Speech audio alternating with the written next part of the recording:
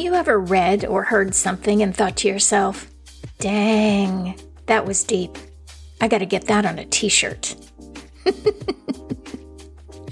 I have that thought all the time.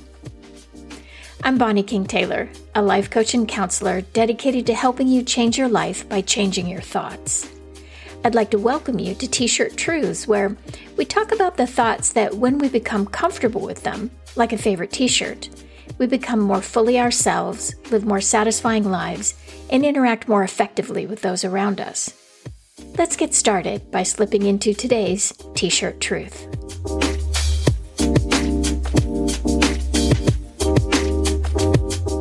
Why does everyone think that change is hard? Because we're primates, that's why. Your hindbrain controls your survival. And the part of your mind that I like to call the small ego is in charge of keeping you safe by keeping everything the same, even the stuff you don't like. And we tend to believe that things are hard when other people say that they're hard. And it's a huge social construct for people to be taught to think that they can't handle making change. And part of that is carried on with biology in that we have 65 to 70,000 thoughts every day, 90% of which are redundant and negative. For us, predictability equals security. We're like our primate ancestors that way, scanning the horizon, ready to fend off predators when we don't actually have any predators except for each other. So if we are so bent on keeping everything and ourselves safe with familiar thoughts, why do some people love roller coasters and horror movies and risky business? Because those experiences let us feel that ancient fear while knowing deep down inside that we're actually safe. Personally, I am fundamentally opposed to jumping out of a perfectly good airplane, but lots of people love skydiving because it proves that if we can survive a worst-case scenario like actually plummeting to the earth, we've won at life. In fact, the chemicals in your brain for fear and excitement are exactly the same. So when you're not actually being threatened by gross bodily harm, what makes the difference between terrified and thrilled? Choice. Yep. It's all about how you choose to feel. So what does it take for this evolutionary quirk to work in your favor? It takes action. Let's start with an inventory of the physical sensations you felt while doing something you love.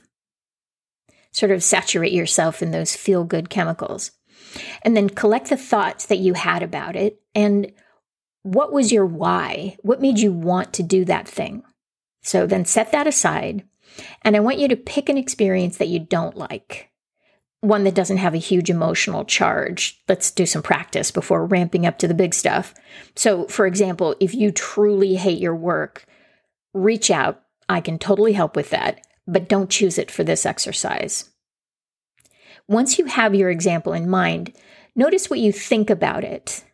Which of those thoughts are the sorts of things that you, air quotes, always say? Those negative and redundant thoughts. And then I want you to try these thought replacements. I'm going to give you 3 today. I may hate this, but I don't have to. I don't know what to do differently, but I'd like to.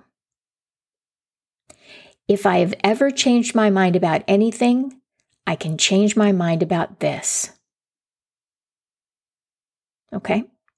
Now, don't hear me say that you should just settle or put up with bad behavior or even compromise. What I am saying is that when you're soaking in the stress chemicals of adrenaline and cortisol, you're in fight or flight mode and no creative thinking is available. And this incredibly simple shift will inspire your very powerful subconscious mind, which is always working for you, even when you're asleep, and is the place where those 90% negative and repetitive thoughts live, to seek a new answer. An answer that doesn't depend on old patterns to make you feel secure. And who knows, an amazing new solution or situation might just fall right out of the sky. So to recap, you've been taught to think change is hard by biology, ancestry, and social constructs.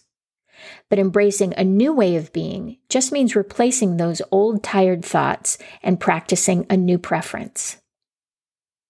In our next episode, we'll dive deeper, and by that I mean way deeper, into how you learned what it means to be you in the world. It involves an iceberg, a cave, and a broom. You don't want to miss it. Thanks so much for listening, and be sure to subscribe, rate, and comment on T-Shirt Truths wherever podcasts roam. And then share the episode with friends and loved ones, because everyone can benefit from getting more comfortable with who they want to be. For even more life-changing content, follow me on Instagram, LinkedIn, and Facebook. Links are in the show notes. I'll see you there and back here on the next episode of T-Shirt Truths with Bonnie King Taylor.